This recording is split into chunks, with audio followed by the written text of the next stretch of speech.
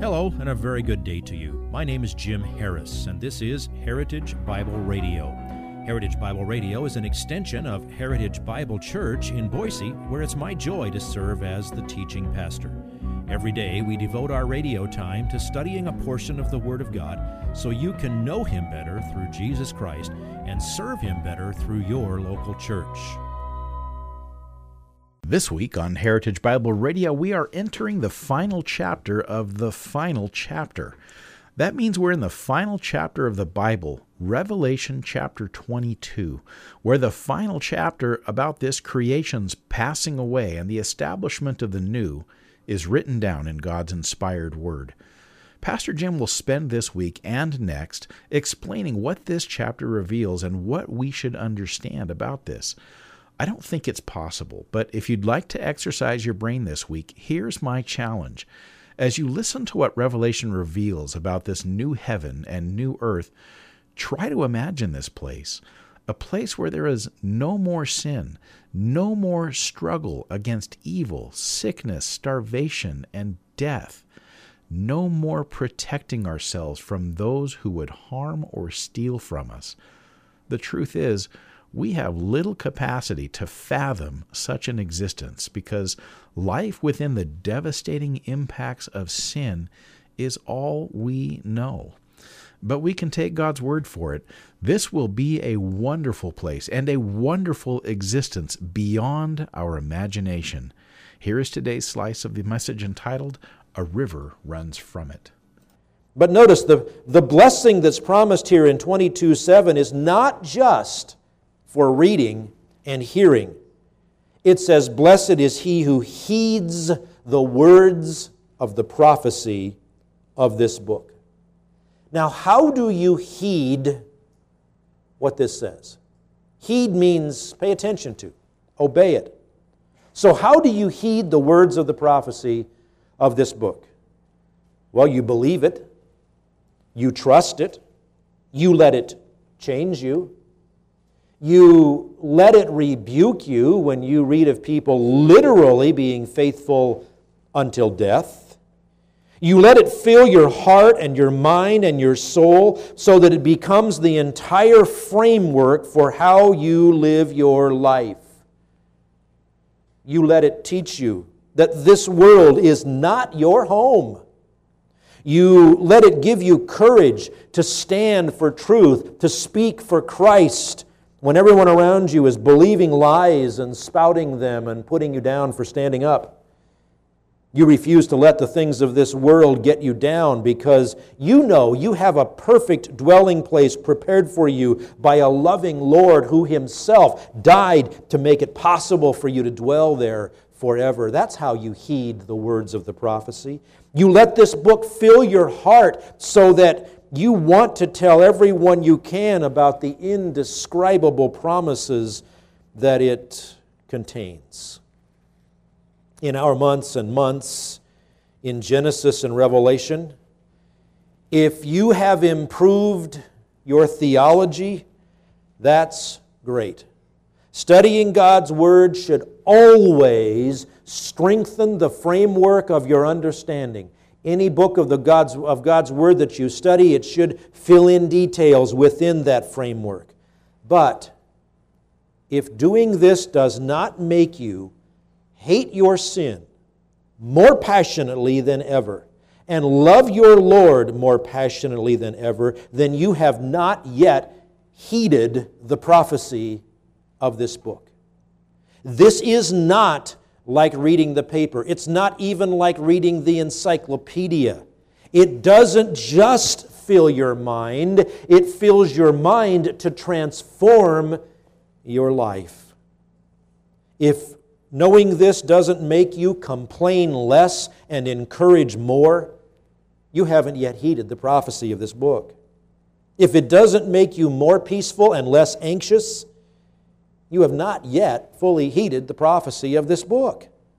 If it doesn't make you more hopeful and less gloomy, you have not yet heeded the prophecy of this book, because it says it very clearly. These are the things which must shortly take place.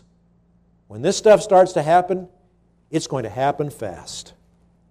The table is set, as I've said many times. The table is set like never before for the events of the end times to unfold. I don't know about you, but I was sort of irresistibly drawn to turn on Fox News or CNN every morning this week, because when I hear about a bunch of thugs in southern Lebanon who want to eliminate Israel and they start bombing each other and firing missiles at each other and people start evacuating, I sure think of what Jesus said. You will hear about wars and rumors of wars, and the framework for which he said that was the nation of Israel. And for all these years, there was no nation of Israel, and just since 1948 A.D., and I've only been alive since 1949, so I'm the first generation that has actually lived with Israel in the land my whole life, and now there's wars and rumors of wars going on there, and everybody that surrounds Israel wants to exterminate them, and God is somehow preserving them even though they're not yet a believing nation, and they're going to someday be purified during the tribulation, and 2/3 of them are going to die, but 1/3 of them are going to welcome Christ when He comes. When I start seeing the stuff that Jesus says is the immediate precursors, I get pretty excited. But we're not there yet. Not yet. Almost. Not yet. The events of the end could begin at any moment. Are you ready? I mean, are you ready? If every true, fully devoted, committed, Bible-believing, born-again child of God were removed from the earth in the next second, where are you going to be? Are you going to be with us?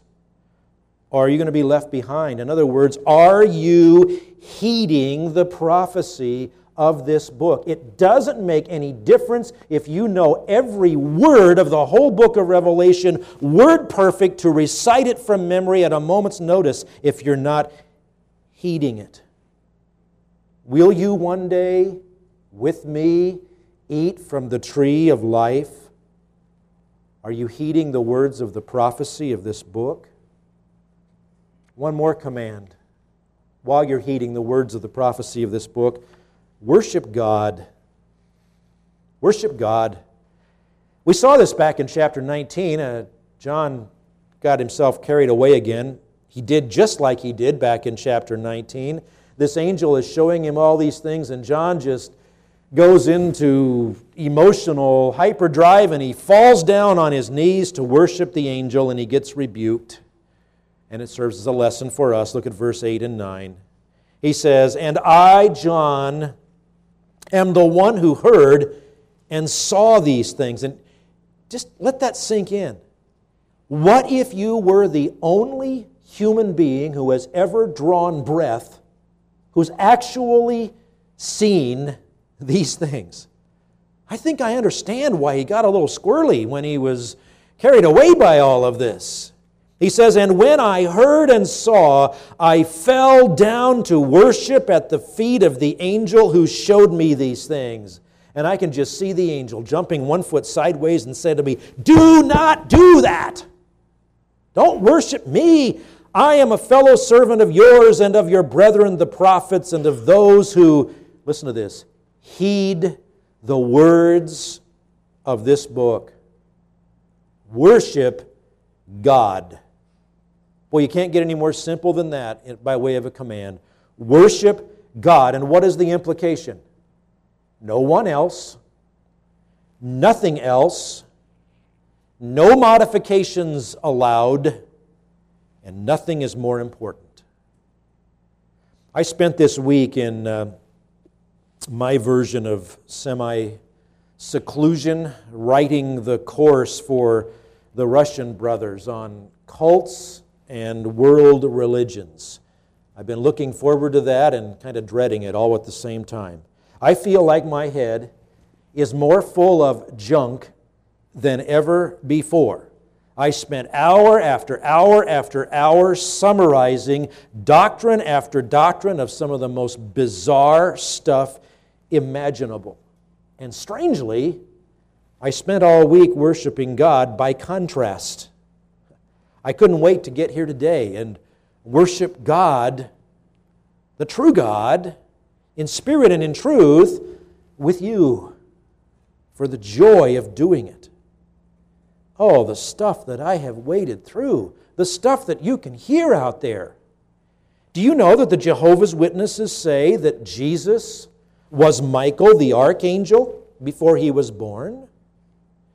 Do you know that the Mormons teach that Jesus is the son of a God named Elohim? And you say, well, we believe that. One of God's name is Elohim, and Jesus is his son. But they say he's the son of a God named Elohim and one of his wives. And Jesus was begotten by sexual union of Elohim and his wife. And they say Lucifer is his spirit brother. And they say that you can become a god and populate your own planet by having celestial sex with your spirit wife or wives.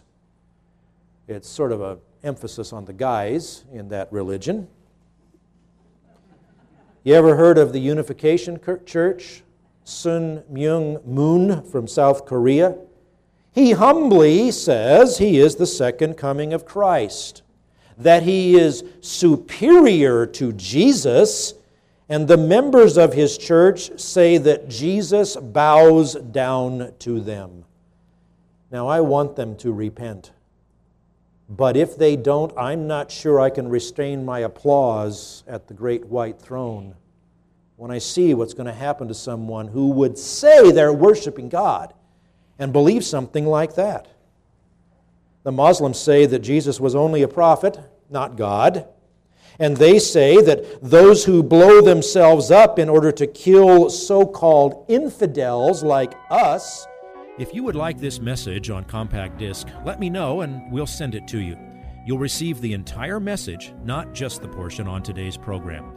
You can order by phone at 353-4036 or by writing to us at 7071 West Emerald, Boise, Idaho, 83704, or on the internet at hbc-boise.org. Heritage Bible Radio needs your prayers and your financial support. Once again, you can reach us online at hbc-boise.org or by telephone at 353-4036 or by writing to us at 7071 West Emerald, Boise, Idaho, 83704. And if you need a church home here in the Treasure Valley, I hope you'll visit us any Sunday at 7071 West Emerald. For Heritage Bible Radio, I'm Jim Harris. See you next time. Bye-bye.